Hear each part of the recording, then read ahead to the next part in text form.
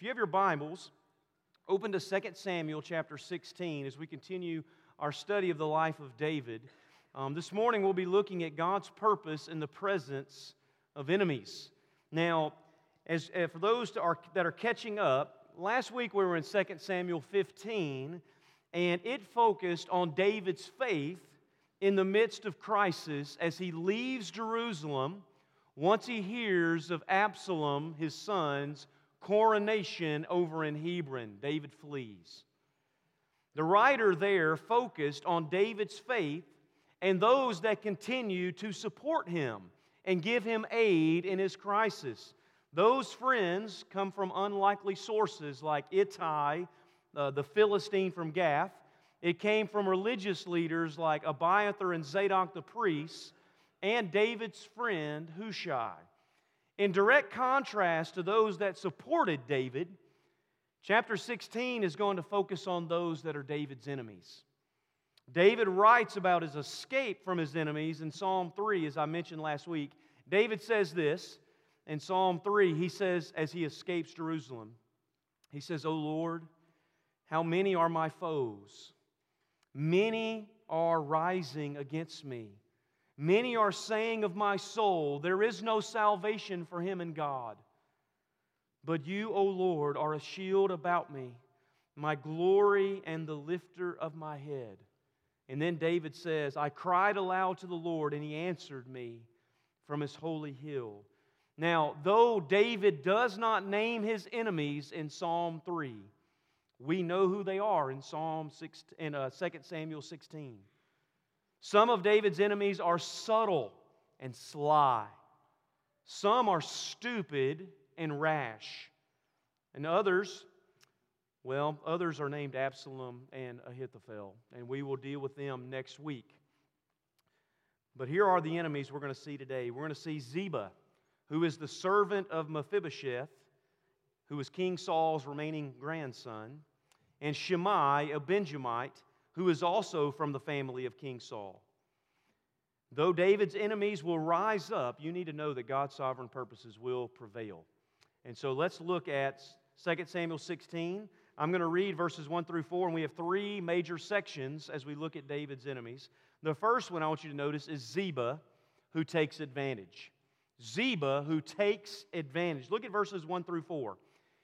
It says, when David had passed a little beyond the summit, that's him crossing over the Mount of Olives and leaving Jerusalem. When David had passed a little beyond the summit, Ziba, the servant of Mephibosheth, met him with a couple of donkeys, saddled, bearing 200 loaves of bread, 100 bunches of raisins, 100 of summer fruits, and a skin of wine. And the king said to Ziba, "Why have you brought these?" And Ziba answered, "The donkeys are for the king's household to ride on, the bread and summer fruit for the young men to eat, and the wine for those who faint in the wilderness to drink." And the king said, "And where is your master's son?"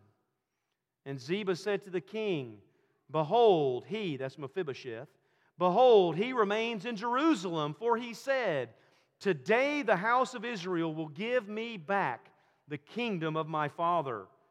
Then the king said to Ziba, "Behold, all that belonged to Mephibosheth is now yours." And Ziba said, "I pay homage. Let me ever find favor in your sight, my lord the king." Now, as we get here to the story, we first met this character Ziba back in 2 Samuel 9 when King David was looking for some way to keep his covenant promise of love to Jonathan, Saul's son. He was looking for someone from the house of Jonathan that he could show the hesed love, the covenant faithfulness of God to. It was there that we're introduced to this servant of Saul, Ziba, and that was a subtle clue that Ziba may not have the best intentions concerning David, as he was faithful to the previous regime. This is why we should know that looks can be deceiving. I mean, here Ziba gives the appearance of someone who is generous. He has provisions. He has donkeys. He has food prepared for David as he passes by the summit of the Mount of Olives. And this is no small gift. I'm sure the elderly and the women traveling with David will appreciate the donkeys and the provisions. But notice that David is suspicious. He asks two probing questions. Number one, Ziba, why have you brought these? Why have you brought these to me? The second question is, where is your master's son? Where's Mephibosheth? Right? David knows that Ziba was loyal to Saul. And David wants to know where Mephibosheth is as David is fleeing. David had commanded Ziba to take care of Mephibosheth. Remember, that's the point. He's crippled in both feet. He sits at David's table as one of his sons. David has basically adopted Mephibosheth, and David wants to know where he is. He's asking, why isn't Mephibosheth willing to repay David's kindness by going into exile with him? Does he think Absalom will be more merciful than David? So Ziba provides David an answer. Mephibosheth stayed in Jerusalem. Look at the reason. This is what Mephibosheth supposedly tells Ziba. Today the house of Israel will give me back the kingdom of my father. Well, that's certainly no way to pay back David's kindness. And that's very strange logic. Why is that strange logic? Well, because Absalom isn't rebelling for the sake of Saul. Right? Absalom has already been crowned king in Hebron. Absalom isn't going to walk into Jerusalem and say, hey, Mephibosheth, here's the crown. You can have the kingdom back. That's not what's going to happen. So David seems here, according to Ziba, to have been betrayed by both Absalom and Mephibosheth, another one of his sons.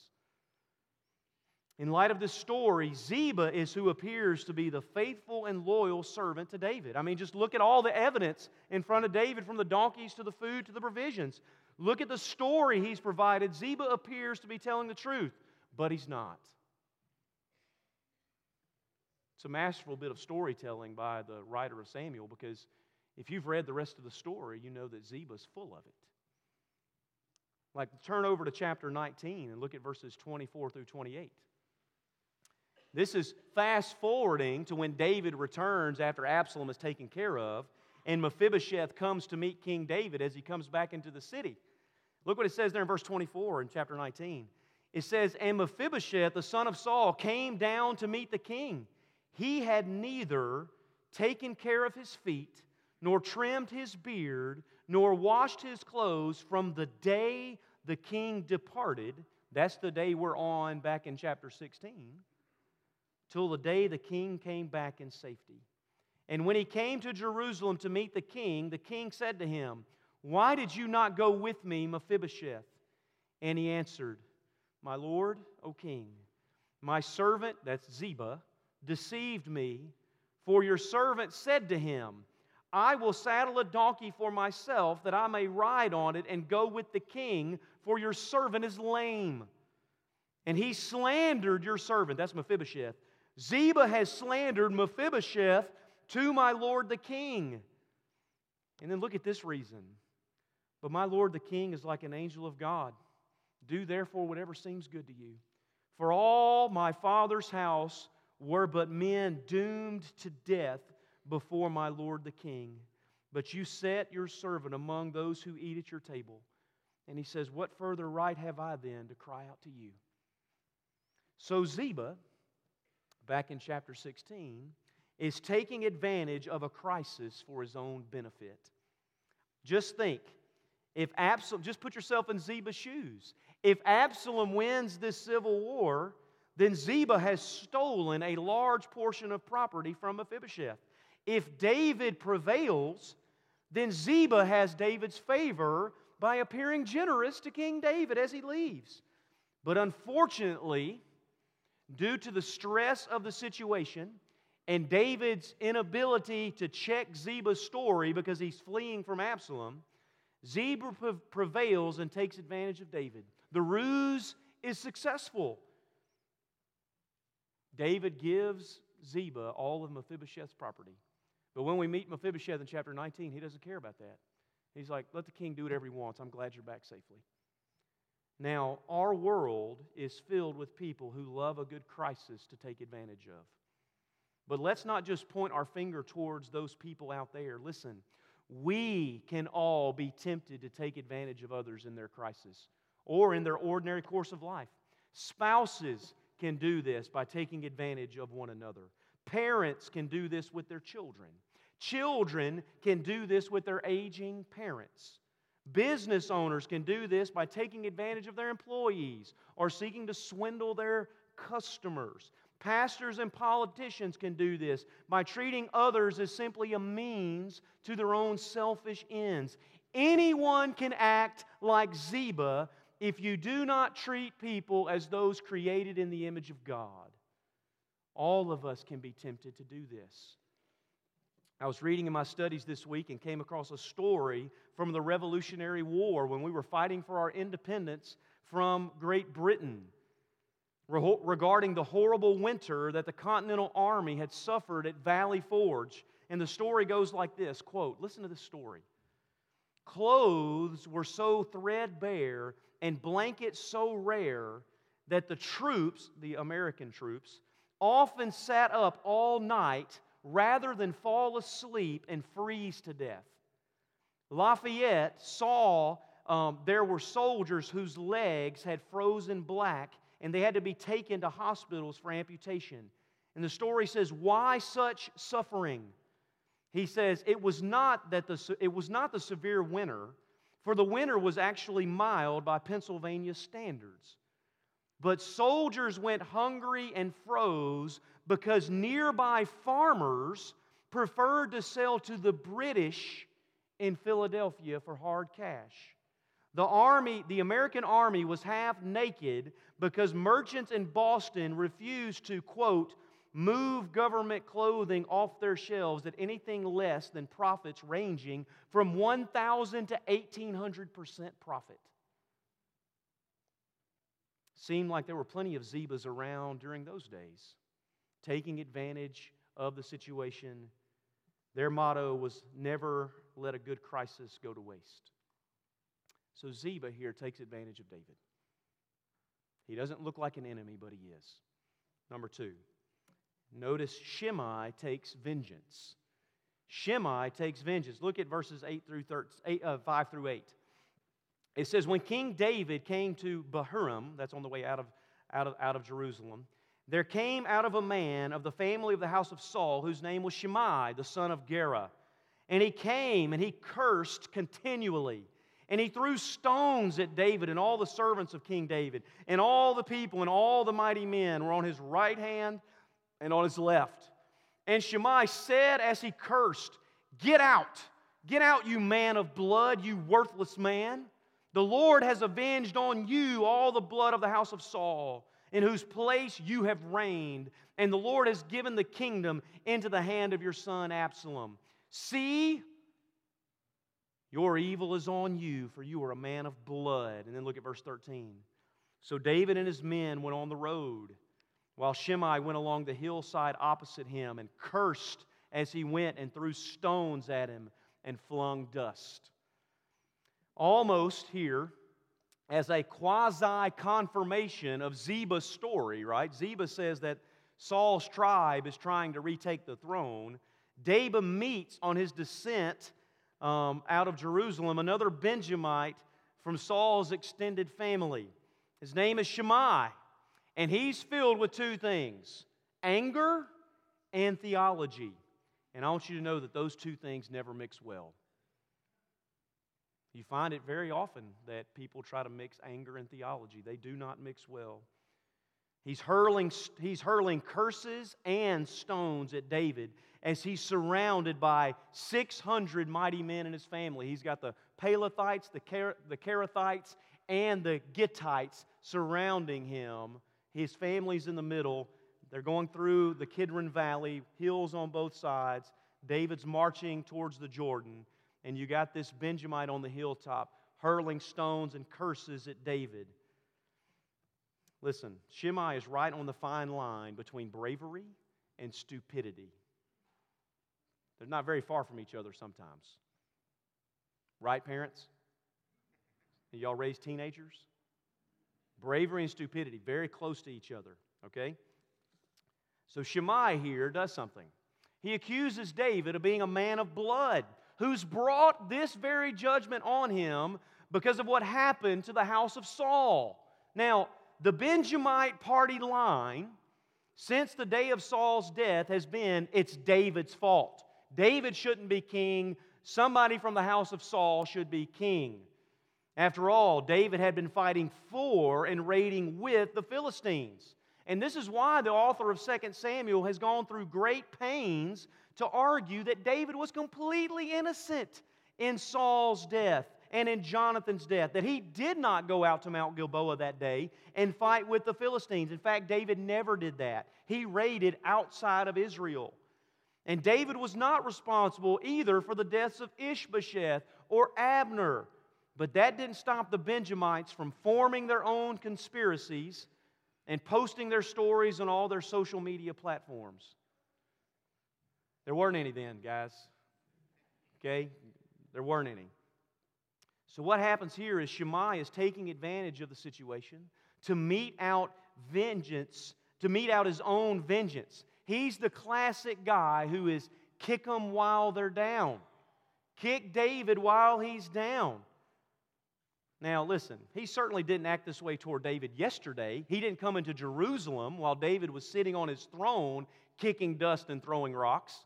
He waits on David to be fleeing. Now listen, we know that, right? It's much easier to heckle what looks like the losing team. Right? That's always much easier to heckle the losing team. And so Shimei here takes advantage. But I want you to notice what David takes. And that's where we'll spend the rest of our time. David takes perspective. David chooses perspective. David chooses to look at the situation differently. Look at verses 9 through 12, right in the middle of that section. It says, Then Abishai, the son of Zeruiah, said to the king, Why should this dead dog curse my lord the king? Let me go over and take off his head. But the king said, What have I to do with you, O sons of Zeruiah? If he is cursing because the Lord has said to him, Curse David, who then shall say, Why have you done so? And David said to Abishai and to all his servants, so David speaks to everyone, Behold, my own son seeks my life. How much more may this Benjamite? Leave him alone and let him curse, for the Lord has told him to. It may be that the Lord will look on the wrong done to me, and that the Lord will repay me with good for this cursing today. Now, remember who Abishai is as this story begins. Abishai is David's nephew.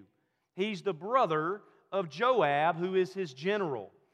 And Abishai decides, after listening to all of this and having a few rocks clink off of his shield and being covered in a little dirt and spit, that Shimei is acting a little too tall. He's a little too big for his britches, and he needs to be cut down to size, literally.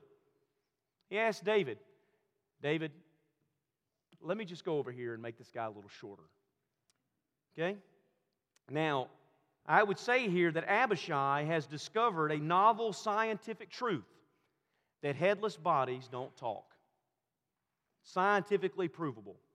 But here it is that David offers an interesting reply. And let's look at this, and I want to point out a couple of things. Notice David's reply. First, this is where you really want to zone in, okay? First, David says he's willing to bear this cursing as a part of God's discipline for him, to go along with Absalom's rebellion over the sin that David has committed with Uriah and Bathsheba. David knows that God has promised to bring judgment for those sins, and Shimei is simply a part of it. In this sense, Shimei, in his judgment of David, is half right. The Lord is bringing vengeance on David, but Shimei is wrong about who it's for. Shimei argues that God's doing this to you because of Saul. And David's like, well, he's half right. God is bringing judgment on me, but it's not because of Saul. It's because of Uriah and Bathsheba. So, David says here, he doesn't need to spill Shimei's blood if God is using this wicked, vile man to bring discipline on David. So that's the first thing. David says, I'm willing to do that. I'm willing to see this as a part of my own discipline for my sin. Sometimes we need to see that too in those that we deal with. Second, David also has a very practical perspective on what's happening. What does Shimei's cursing mean in the grand scheme of his own son betraying him? This is an argument from the lesser to the greater. What is this Benjamite in relation to my own son seeking my life? Think about that.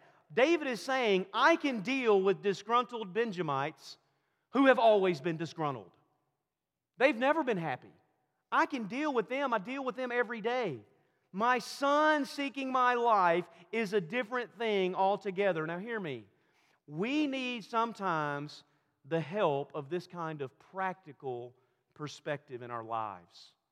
Our greatest enemies, hear me, the greatest enemies that we face in our lives are seldom those that make the most noise on hilltops.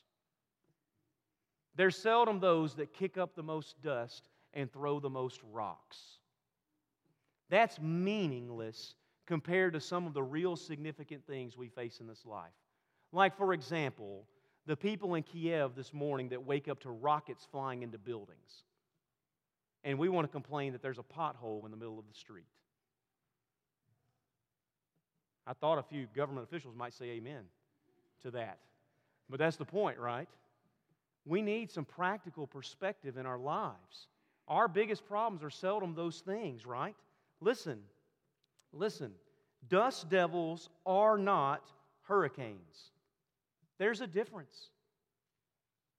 And with the right perspective, you can tell the difference between them. Shimei is what we would call a tempest in a teapot in the grand scheme of what's going on in David's life. Listen, we need to remember the grand scheme of God's eternal purposes in the midst of life's problems and struggles. As Paul said in Romans 8:18, Paul says, you want some perspective? Here's some perspective. I consider that the sufferings of this present time are not worth comparing to the glory that will be revealed in us. Paul calls the sufferings of this world light and momentary in light of the glory of standing before King Jesus in the next age. So third and most importantly, look what David does. This is third. David not only takes a practical perspective, David has a sovereign grace perspective. Sovereign grace. Look at verse 12. That's the key. Verse 12 is the key. This shows us what David really thinks about who the Lord is. So if you ask this question, David, what is the nature and character of God? What is the nature and character of the God that you're in covenant with? What is the nature and character of the God who is in covenant with Israel and in covenant with us? Verse 12 gives a good answer. Look at verse 12. Every word. It may be that the Lord will look on the wrong done to me, and that the Lord will repay me with good for this cursing today. So what does David know God to be like? David knows that the Lord is a God of grace who can turn evil for good. That's what David knows about God. Our God is a God who can turn evil today for good. He can turn evil for all time for good. Even more than that, the Lord can turn even David's evil for good. Now that, as I close, should be an incredibly comforting verse for believers. It may be that God will look on this evil done to me today and return it to me for good. Now that should be in your soul, should rise up to hallelujah. Why? Think about those of us who have made our lives very curse-worthy. Think about us who have made royal messes of our lives where we've earned every bit of the curses that are thrown at us from the outside. Those of us who have trashed God's commandments and had to walk a similar road of exile with our family and friends and had others shaking their head at us as we leave. Here's the gospel truth. David is forgiven. And if you are in Christ, you are forgiven. Amen? That is the gospel truth. Listen, if you are in Christ, you are forgiven. It is finished and it is done. What is happening today may be the consequences of sin, but your eternal destiny is never in question. We are so tempted to think that God simply tolerates our existence, but that He isn't really for us. That He's standing in judgment, waiting on you to screw up so He can pour out all of His judgment and wrath on you. How seldom do you think that the evil you are facing, that God can turn for good? Listen, the story of the gospel is that what others and even ourselves may have meant for evil, God has meant for our good. God has a way of turning curses into our greatest blessings. I think Paul said something like this in Galatians 3 when he said, Christ redeemed us from the curse of the law by becoming a curse for us. Think about that for a second. Christ redeemed us from the curse of the law by becoming a curse for us. God turned Christ's cursing into our salvation and redemption. And David, here in 2 Samuel 16, knew that's what the Lord was like. That the Lord is able to do that even now. It's 1,000 years before Jesus steps on the scene and David says, the Lord that I'm in covenant with can turn evil for good. Shimei, let me tell you why he's wrong. Shimei here knows only a God of vengeance. Do you hear any grace in Shimei as he comes with his vitriol cursing God? Where's the saltiness of grace? Shimei knows only a God of vengeance, but not a God who is free to show unmerited favor.